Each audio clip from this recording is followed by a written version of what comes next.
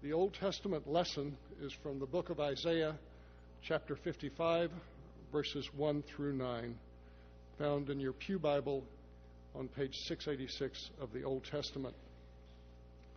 Ho, everyone who thirsts, come to the waters, and you that have no money, come, buy and eat. Come, buy wine and milk without money and without price. Why do you spend your money for that which is not bread, and your labor for that which does not satisfy? Listen carefully to me, eat what is good, and delight yourselves in rich food. Incline your ear and come to me. Listen so that you may live. I will make with you an everlasting covenant, my steadfast, sure love for David. See, I made him a witness to the peoples, a leader and commander for the peoples. See, you shall call nations that you do not know, and nations that do not know you shall run to you because of the Lord your God, the Holy One of Israel, for he has glorified you. Seek the Lord while he may be found. Call upon him while he is near. Let the wicked forsake their way and the unrighteous their thoughts. Let them return to the Lord that he may have mercy upon them, and to our God, for he will abundantly pardon. For my thoughts are not your thoughts, nor are your ways my ways, says the Lord. For the heavens are higher than the earth, and so are my ways higher than your ways, and my thoughts than your thoughts.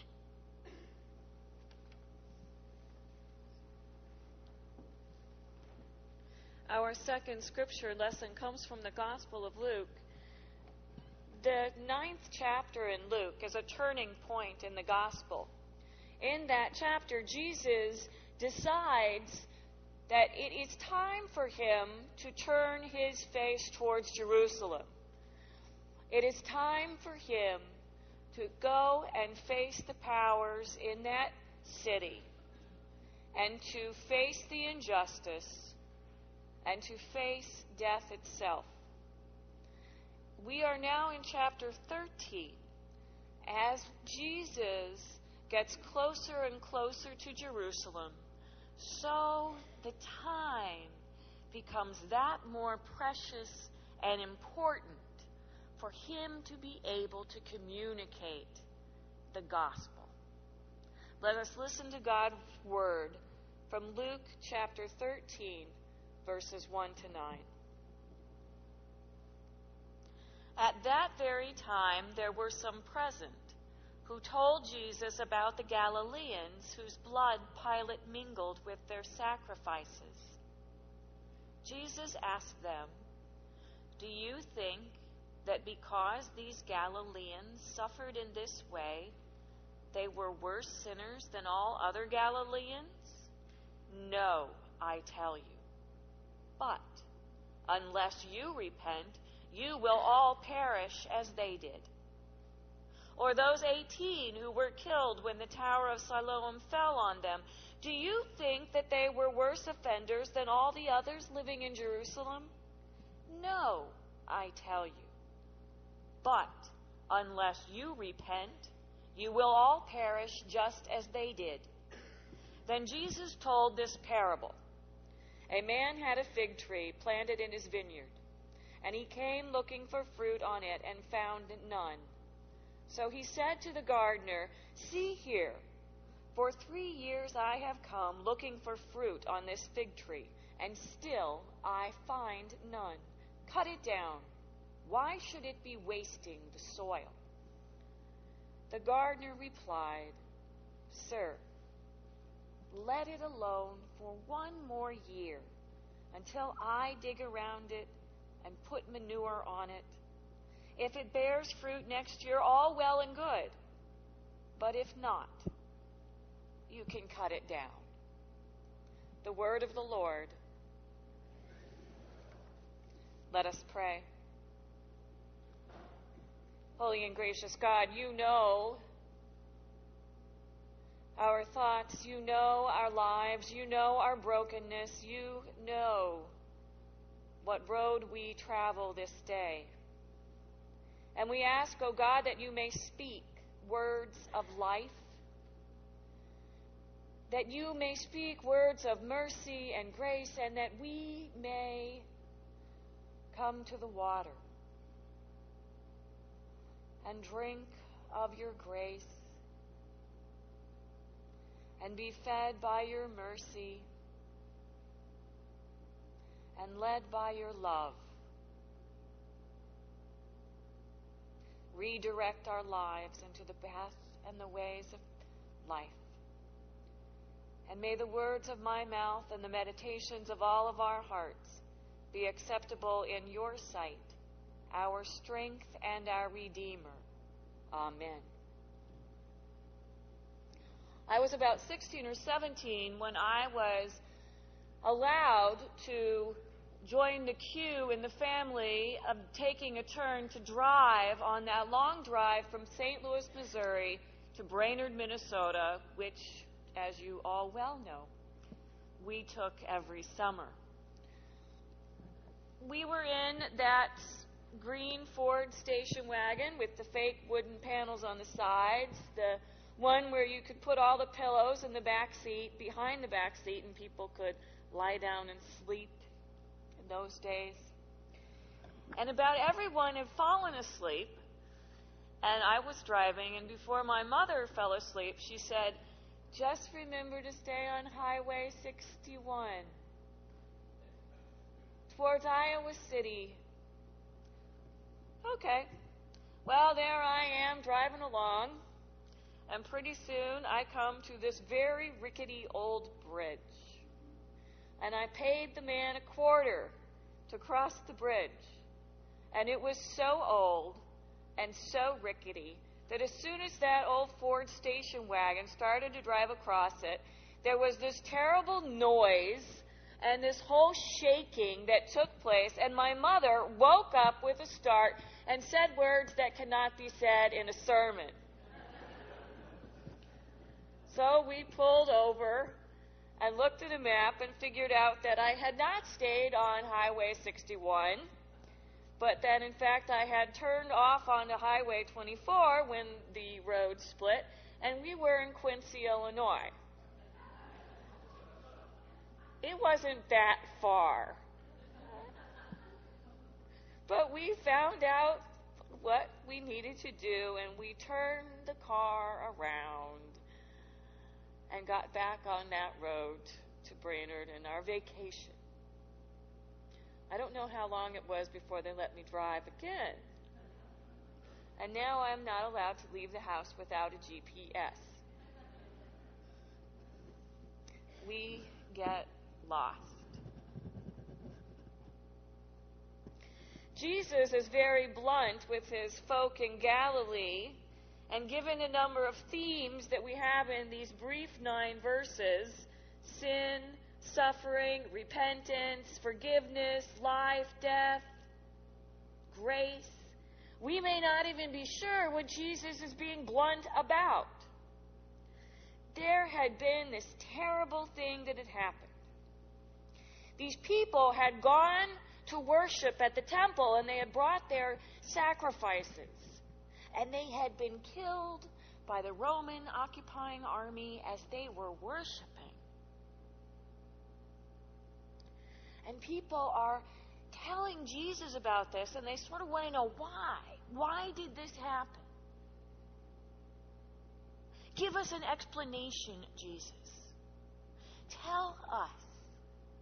What was it about these people or this situation that they were killed in this way? And there is this sort of implication that was popular at that time, that if bad things happened to you, then God was angry with you because you or your parents or somewhere,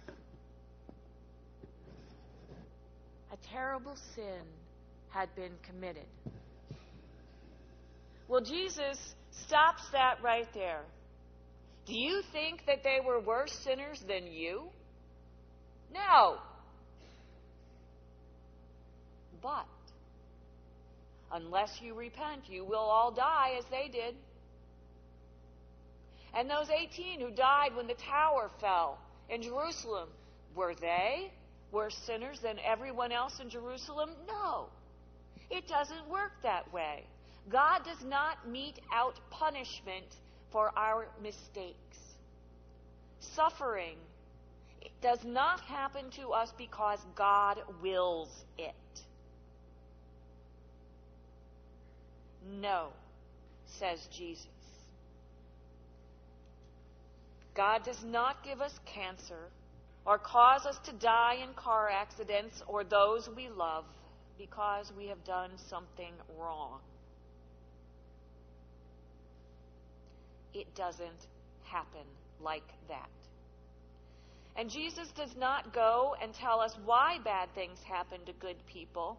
He does not attempt to explain the tragedy or address it in any other way other than to say this is not a result of God's anger.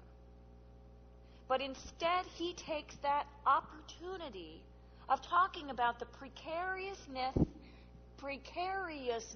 of life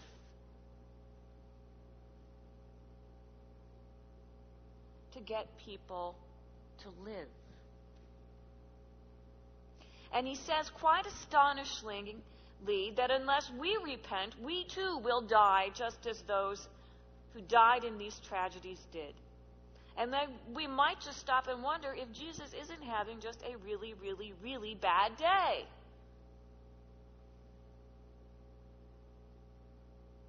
Is this his mood? Well, Jesus certainly is intense, and as we have said, he is running out of time. And he wants to stop the station wagon and get the family to turn around. The key word in this passage is repent.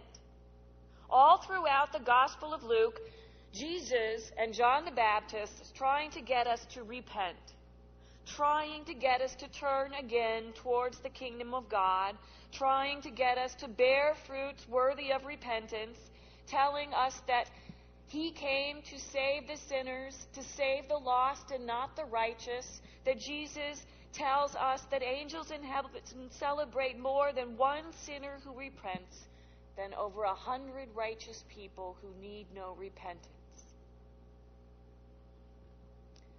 We have misused the word repent. We have reduced it to a feeling of regret or remorse. The call to repentance can feel as if someone is beating us over the head, trying to make us feel bad for a forced confession of guilt. What Jesus is trying to do is far more radical. Jesus wants to shake us up until we can see ourselves and our neighbors and our world as he does. He wants to break us open and shatter our worldview. He doesn't want to make us feel sorry. He wants for us to reconstruct our whole lives. He wants to reconstruct the world and bring good news to the poor and sight to the blind and release to the captives. He wants us to change how we think about ourselves and how we see others and how we spend our time and our money and who we welcome at our table. So much in the Gospel of Luke is about bridging those divides. It is about coming together and seeing our whole family of humanity as one. Do you think that they were different from you? No. But until you can recognize that we are no different, we will not live.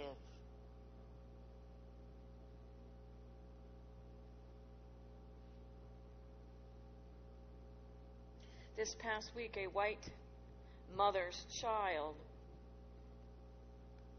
was hated because of her skin color.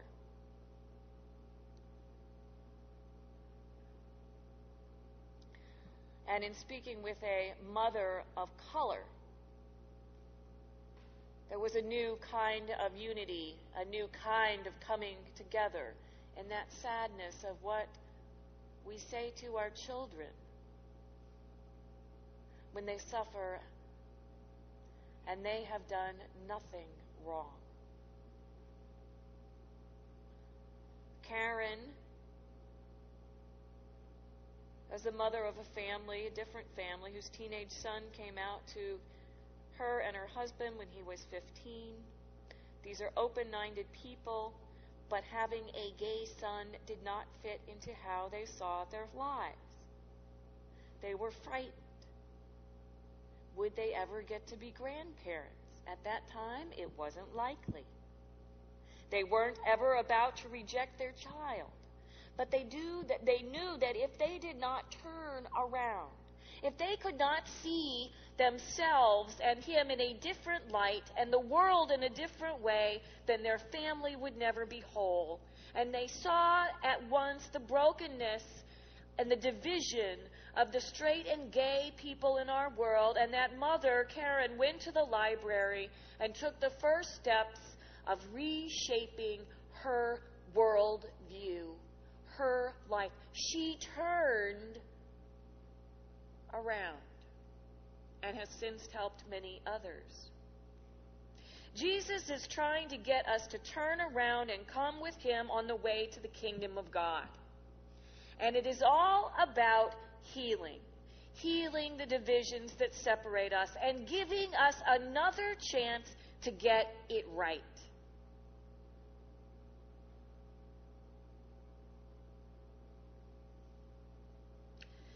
Do you think that those who die in gun violence are worse? No. But unless you turn from a culture of violence, you will all perish as they did. Do you think that those who lost their lives in Hurricane Sandy or their homes were worse sinners than you? No. But unless you stop denying climate change, you will all die. We will all die, Jesus says to us. We are like those who stand by Jesus when he tells that parable of the fig tree. God advocates for us in this world. God promises to help us, to tend our lives, to give us all the fertilizer and all the care that we need to bear good fruit.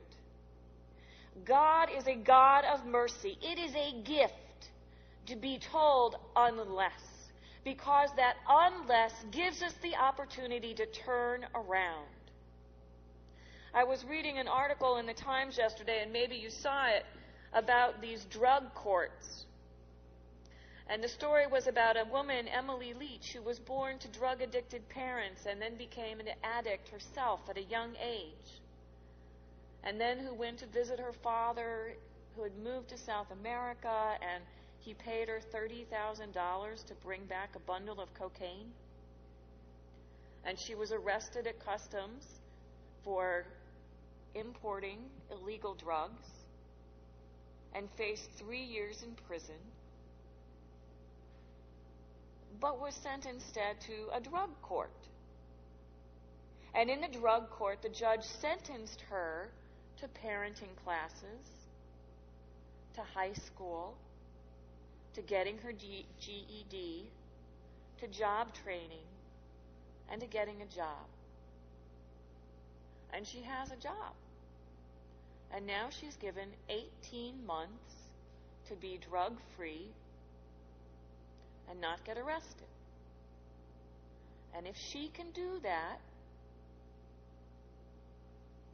she will not go to prison. If she can't, then she will.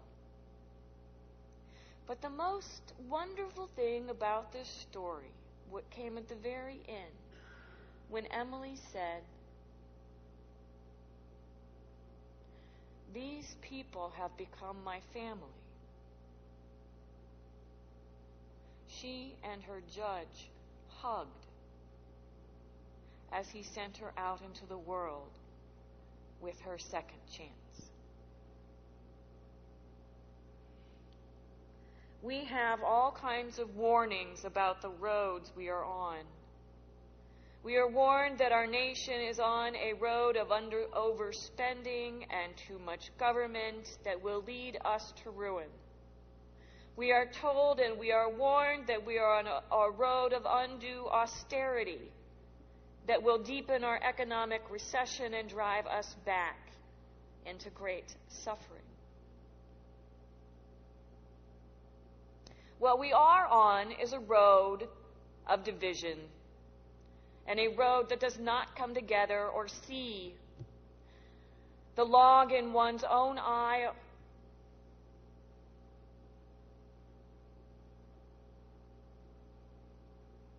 before attempting to take the log out of one's neighbor's.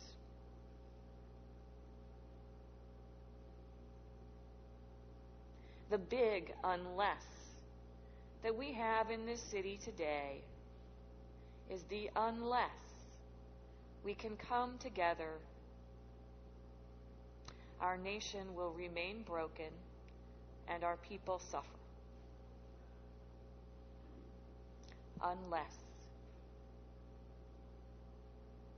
Unless we can be aware of the suffering, unless we can be aware of the poor, unless we can be aware of those who are broken and hurting, unless we can choose to come together and turn the station wagon around, we will suffer. We might just not go anywhere and be stuck there in Quincy, Illinois. That's not such a bad place. But it's not a good place for our nation. Today, Jesus makes us stop. He makes us listen to our lives. He makes us to identify where the pain is, where the brokenness is. It may be our own pain that we feel most intensely from overwork or overstress, or not pay attention to our bodies and our doctor coming to us and saying, unless you pay attention to what you eat and how you exercise, you're in for a world of trouble. Unless. It is that place that we must find and we must turn around. We may walk with another in their suffering. We may decide to walk into the gun violence or climate change. We may decide to turn from our own destructive ways of overspending or greed. Maybe we will join others and find ways for working for peace and justice and the wholeness of humanity and creation. Today, I invite you, as you walk to the table, to ask God to show you what road you are on. I invite you to listen to whether or not there is an unless on the way. And if while you are walking to that table, you suddenly hear a rattling and a rickety bridge underneath your feet, and you want to cry out in words not allowed in church, can you not laugh? Take it as a gift. Take it as a gift. For God helping you to turn the station wagon around back in the direction of life. Amen.